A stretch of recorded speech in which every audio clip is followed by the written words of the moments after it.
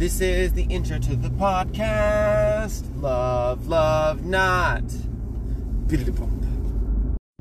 Oh my God. Welcome to Love, Love, Not, a podcast about media consumption and regurgitation. With me, Basil, presented by Sandy Garbo, with music from Water Damage. I have such a migraine. My head hurts. I had to leave work late. I had to get to work late to sleep a little more, and I had to leave work early. My head is just a swollen, thumping mass of blood and bone and whatever. And today we're going to be talking about lovebirds. Oh yeah, thank you for being here. I appreciate you for being you, and I hope you're doing well. And if you're not doing well, I hope you're being honest with yourself, and I hope that you're taking care of you in the ways that you know how. This is the theme song to the podcast. Love, love, not. Biddly-bump. Biddly-bump. Okay, so let's do it. Definitely spoilers. Lovebirds. So, it starts out with a super cute scene of them, like, meeting, and then, like, hitting it off, and then being cute, and it's actually really, honestly, heartfelt, and then it cuts to 4 years later, and they're just bickering about some fucking nonsense about The Amazing Race, which honestly I've never seen, so I can't speak to it. I don't know. And then, except for the one with Mr. Bean in it. Anyway, that's neither here nor there. So then they're bickering about The Amazing Race, and like what they're doing. One of them's doing the video editing, and the other one's getting changed, and they're getting ready for like a party or whatever, but they're just fighting the whole time. And at first you're kind of like, is this fun fighting? Is this like cute couples bickering? And then it just kind of keeps escalating, and then they're in the car and they're driving to the party, and it just keeps escalating, and then they say mean shit to each other, and you're like, whoa, that was too far. You both said shit that's too far, and then they both agree to break up, and they're like, oh, okay, that was quick. And then whammo! Bike accident. They hit the guy on the bike. Although I think the guy on the bike hits them. And you're like, oh! It made me jump. And I didn't spill my cereal because I had finished eating it, but my spoon clanged. It was pretty funny. And you're like, oh, they hit the guy on the bike. Oh my God, what is going on here? And then the next guy comes up and he's like, I'm a cop. Let me in your fucking car.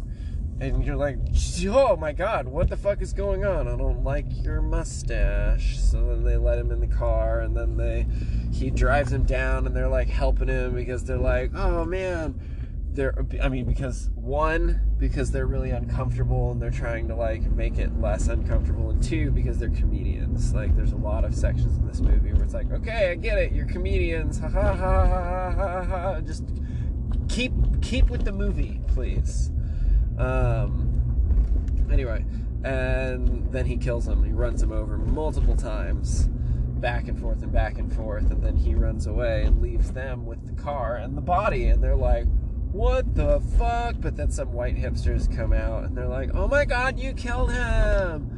Oh my God, you killed him! And then they call 911, and they run away, and they're like, they're brown people. I don't think they killed them because they're brown people. They're just like, they also happen to be brown people. It's a funny race joke that comes back later when they're like, the white people are being treated for emotional damage. And then they run away, and they go to a 7-Eleven. They're in New Orleans. They go to a NOLA drug mart, the pharmacy, whatever, like a Rite Aid, and they get some super fucking ridiculous clothes, and then they go out and they are like, okay, do we turn ourselves in? The cops keep calling us. Do we keep hiding until it blows over? They're like, no, it's not going to blow over. They're looking for us. They think that we killed them. they're not looking for them because they don't think that they killed them. But that doesn't come up until later. So then they are like, oh, Bing Bong's guy's phones went off. Let's just see what we're supposed to do. So then they call him Bicycle, and they're like, well, let's just follow Bicycle's phone to this address to meet up with this person that he's supposed to meet up with. So then they go there and they meet with the person, and then they get kidnapped and beat up and tortured with bacon grease and get kicked by a horse, and it's really weird and excessive, and there's a mask and not a mask, and then they escape, and they whack her with the frying pan. Is I don't know, it's kind of chaotic. It's funny though. And then they steal a piece of paper with this. She's like, this is your boss's address or whatever. So they go to the address, and it's just like, and they do a terrible job of trying to break into. A lot of this movie is very cringy, but like that's why it's funny, is because it's cringy. Anyway, so they try to break in to the front door, and she breaks her heel, and then they go up the fire escape and try to break in the door, but the window, but they make a ton of noise first, and then they finally break it, and then they get inside, and then they go to the frat house, and they're like stuffing envelopes with photographs, and then the cop guy shows up and he shoots everybody, and they beat up a kid who doesn't really give them any information, and then he gets shot. And I might have skipped this part, but then they go to the party that they're supposed to be at, and they make fun of people, and they convince them that they're boxing or whatever, and they get Keith to unlock the phone, and they have a weird, awkward conversation, and he unlocks the phone so that they know where to go, and they go to the place, and I didn't skip that part. I said that at the right point in time. That's when it happens, after the murders, because they're like, I don't know what to do now. We went to the paper with the address. I guess we should go to the phone. The phone only has the one app on it. And then they're like, oh man, let's go to the place, and they scan the barcode, and they get in, and they were wearing masks, and it's really weird and creepy, and then they get in, and then the initiates get their numbers called, and they all have a big old orgy, and they're like, whoa man, orgy, we've been making jokes about orgies this whole time. Is it spontaneous? Is it a Google Calendar thing? I guess it's both, or maybe sometimes it's neither. Maybe sometimes it's a sex cult with like weird white people. And then, oh my head.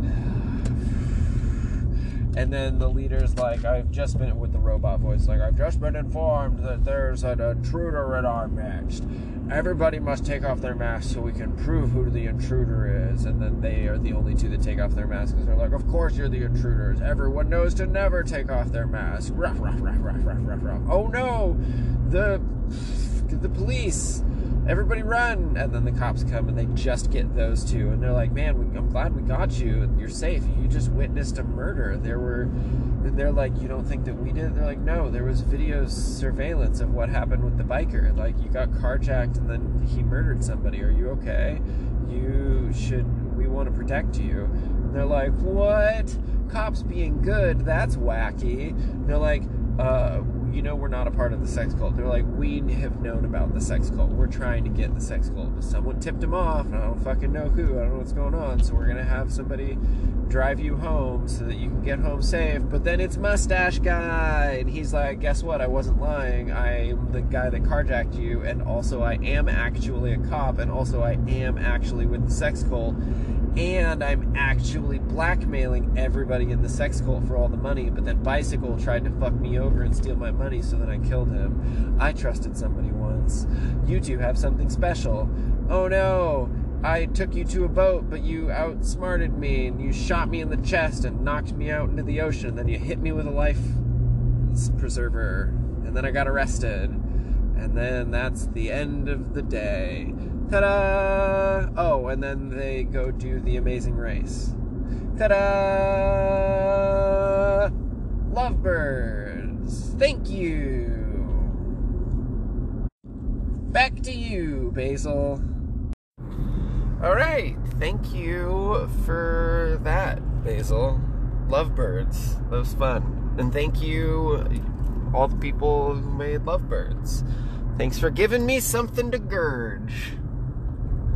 And thus ends Season 4, Episode 2, my friends. So thank you, dear listeners, for joining me, Basil, on another episode of Love, Love Not, a podcast about media consumption and regurgitation. Today we talked about Lovebirds, and I'm totally fucking up this outro, and Sandy Garbo, blah, blah, blah. I hope you're doing well, so on and so forth. And if you're not doing well, I hope you're being honest with yourself, because you don't have any control over your emotions. They just kind of come and go. They just kind of happen. You know, sometimes you don't know your triggers until you're triggered. So all you can really do is control your reaction to your emotions. So just watch what you're doing. Like, pay attention to yourself. And that's the best you're gonna get. Okay, I'm gonna go now. Kick it with the outro theme song. Bye. This is the outro to the podcast. Love, love not. Biddly bump.